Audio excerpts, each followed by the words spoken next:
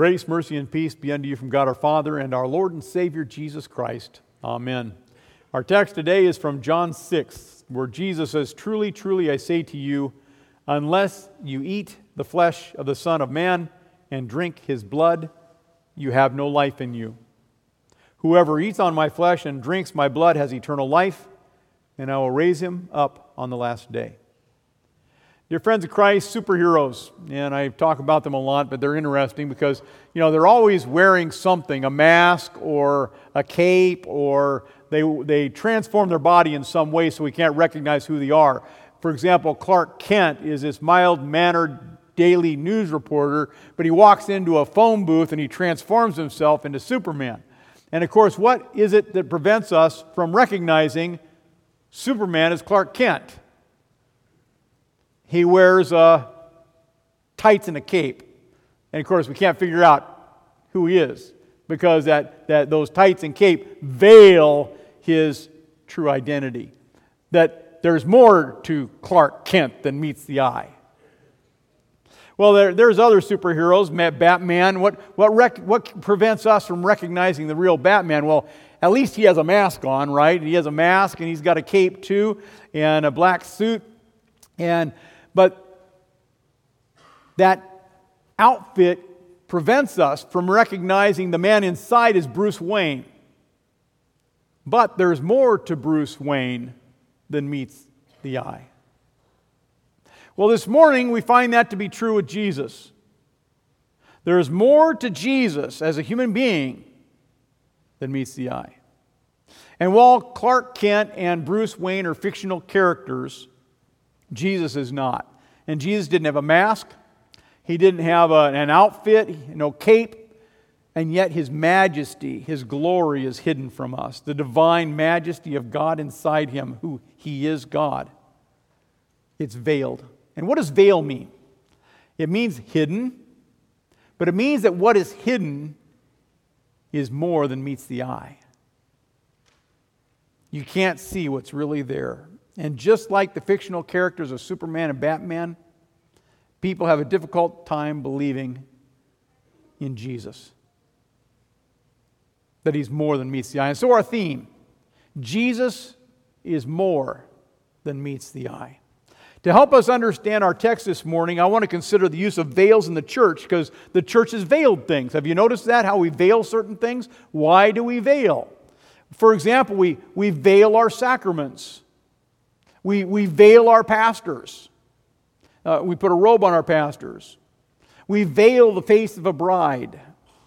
We veil the cross on Good Friday. We veil a body, a casket.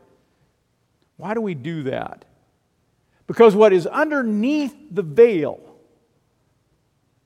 in every instance is more than meets the eye. And it's perceived by faith. For example, we veil the sacraments. There's more than meets the eye. What do you see? Well, you see the bread and you see the wine. But there's more than meets the eye because in, with, and under the bread and wine are the very body and the very blood of Christ, that if you eat his body and drink his blood, you have eternal life. How about the robes we put on, the veils we put on our pastors, the robes? We veil our pastors because underneath there's more than meets the eye. Because when he speaks, those are not words of his own opinion. Those are not words of man, but words of God and the truth of the God, if the pastor is preaching the true word of God. And we put a veil on our brides. Why? Because there's more to marriage than meets the eye. You know that God considers you, the church, his bride? And that one day he will ask you, his bride, to come to the groom for the great marriage feast of the Lamb. That's the resurrection of all flesh, where your body comes back and Jesus comes to take you home, to be his bride. And so we veil our brides because there's more in marriage than meets the eye. And what about a casket? We veil a casket. In the casket, there's a dead body. But there's more to that dead body than meets the eye. We veil our crosses on Good Friday. Why do we veil our crosses? Because, yes, it's an instrument of torture and an instrument of death. But in this instrument of torture and death in which Jesus died, there is more to it than meets the eye, because there's also the empty tomb and the victory over sin and death. Well, very simply said, we veil things to reveal things. Seems like an oxymoron. We veil things to reveal things. Seems like a contradiction of terms, but it's not. Especially when it concerns Jesus, because he seems like an oxymoron. But there's more to him than meets the eye. Okay?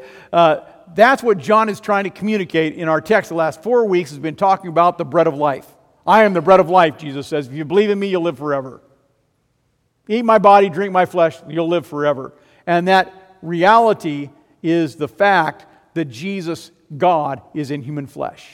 There's more to him than meets the eye. Listen again to Jesus' fanciful claim about his body.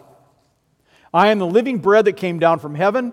If anyone eats of this bread, he will live forever. Can you imagine that coming from another human being? I come and I tell you, I am the living bread that came down from heaven. Eat my body, you'll live forever. What?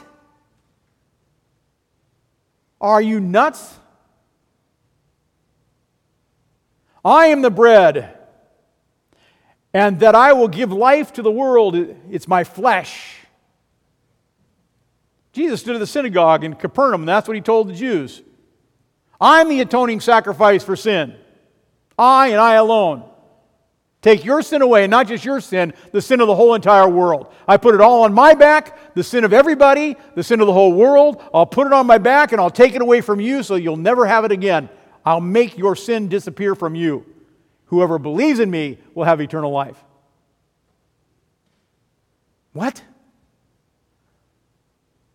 Jesus is the living bread from heaven. There's more to him than meets the eye. Unfortunately, people rarely believe what they can't see. And that's why so many people rejected Jesus. He even told his disciples, "Are you going to leave too?" And Peter said, "No, we won't leave because we believe your words." But it's why so many people rejected him. It's why so many people rejected him as Jesus. They rejected him as Savior. They rejected him as Creator of the universe. They rejected him as God. And even the Jews argued among themselves, and they said, "How can this man give us his flesh to eat?" And Jesus responded to their questions by saying, "Truly, truly, I say to you," which means this is really, really, really true, right? "Truly, truly, I say to you, unless you eat the flesh of the Son of Man and drink his blood, you have no life in you." You're not going to live unless you eat and drink the blood.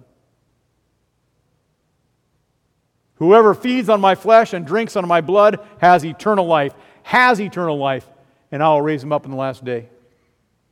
Have you ever eaten something that didn't sit well with you, and then you got very sick? Remember how you think about that food? Some of you pregnant women understand that, right? How did you feel about that food after your illness? Did you regain an appetite for that food? Because what we do is we associate that food with that nauseous feeling, and we lose our appetite for that food. Sometimes that food can even be good, like cookies or cake, where you don't want to eat it again. And that's the way the Jews were with blood. Blood nauseated them. Blood turned their stomach. You remember why? It's because God's law said, don't eat meat with blood. That was an Old Testament church service law.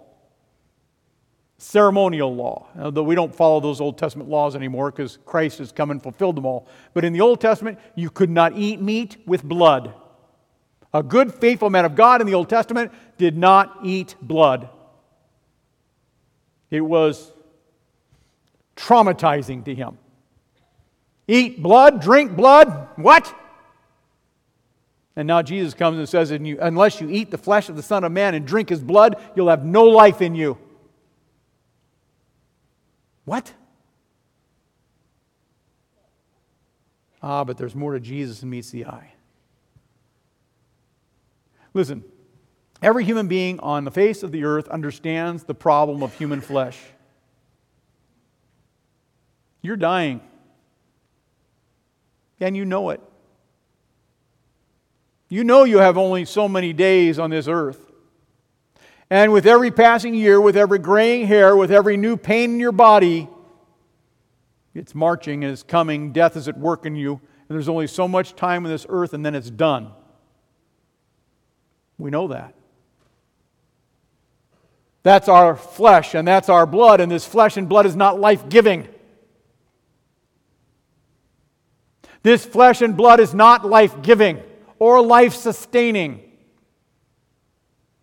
What do you do when we die?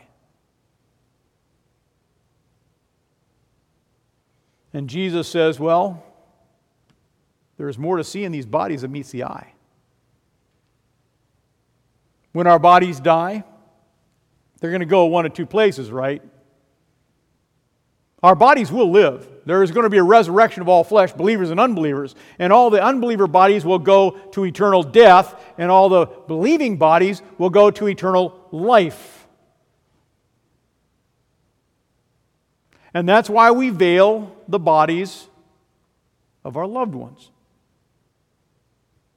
on the casket.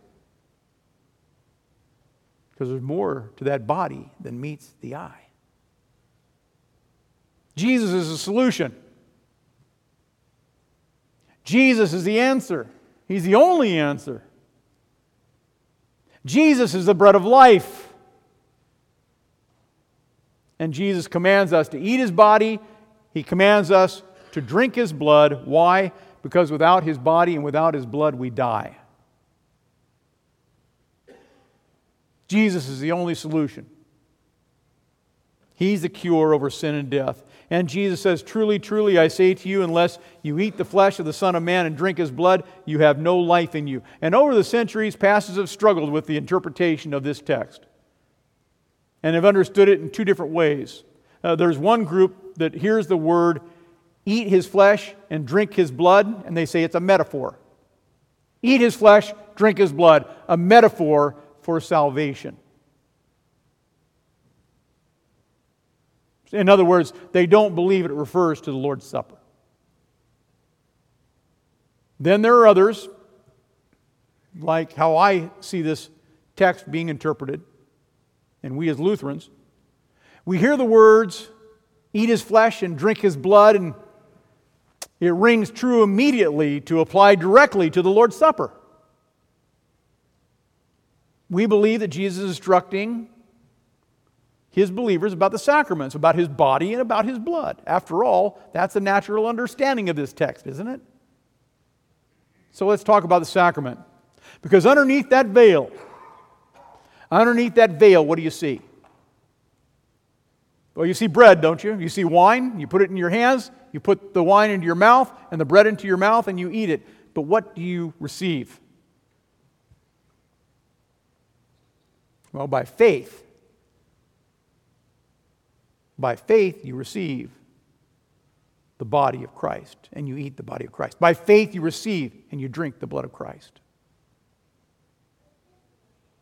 Listen, the Lord's Supper is not about the physical eating and drinking. That doesn't save you. The physical eating and drinking doesn't save you. It's eating and drinking by faith. It's believing and taking Jesus at His word when He says, I am the living bread. My flesh is true food. My blood is true drink. Whoever feeds on my flesh and drinks on my blood abides in me, and I abide in him. Whoever feeds on me will live because of me. Jesus is true food. Does that mean that all other food is false food? No, but it does mean that all other food doesn't do what the true food does, give eternal life. You can eat all the food in the world. You'll get fat, but you can eat all the food in the world. You will not live forever. There's still your flesh problem. You will die. Don't you see there's only one true food? Jesus. His body. His blood. Apart from eating and drinking this true food, you will die. Pretty simple. And so eating and drinking this meal is absolutely necessary. Jesus makes it clear, unless you eat of the flesh of the Son of Man and drink His blood, you have no life in you. So what do you believe? What do you believe? What's hidden underneath that veil on the altar?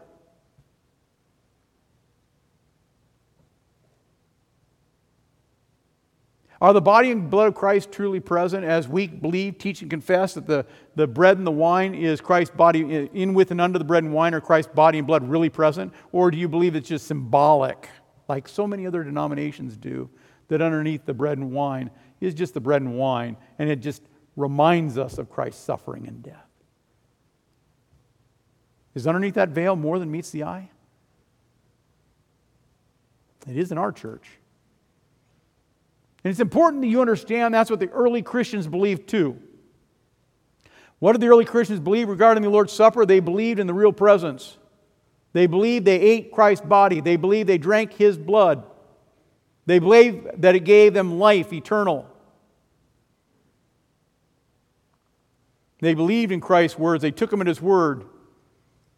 Whoever eats of my flesh and drinks my blood has eternal life, and I will raise him up in the last day. And there's something else you should know about these early Christians. They were persecuted by the Romans. Why did the Romans persecute the early church? It's because the Christians were cannibals. That's what all the unbelievers were saying about the Christians. They're cannibals. They eat the body and they drink the flesh of Jesus. That's cannibal talk. That's cannibal language. And then when they came and they would take the Christians to kill them, they would ask them to recant.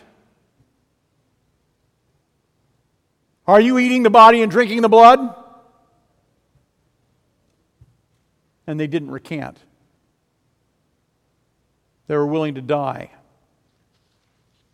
Were they willing to die for a lie? No.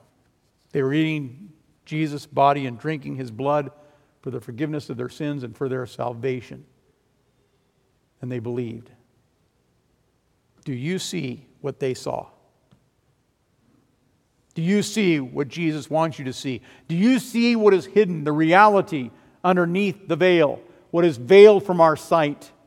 Do you see by faith Jesus coming to you for the forgiveness of sins with salvation and everlasting life? Listen. There's more to Jesus than meets the eye. Amen. Now may the peace of God that passes all understanding keep your hearts and your minds in Christ Jesus unto life everlasting. Amen.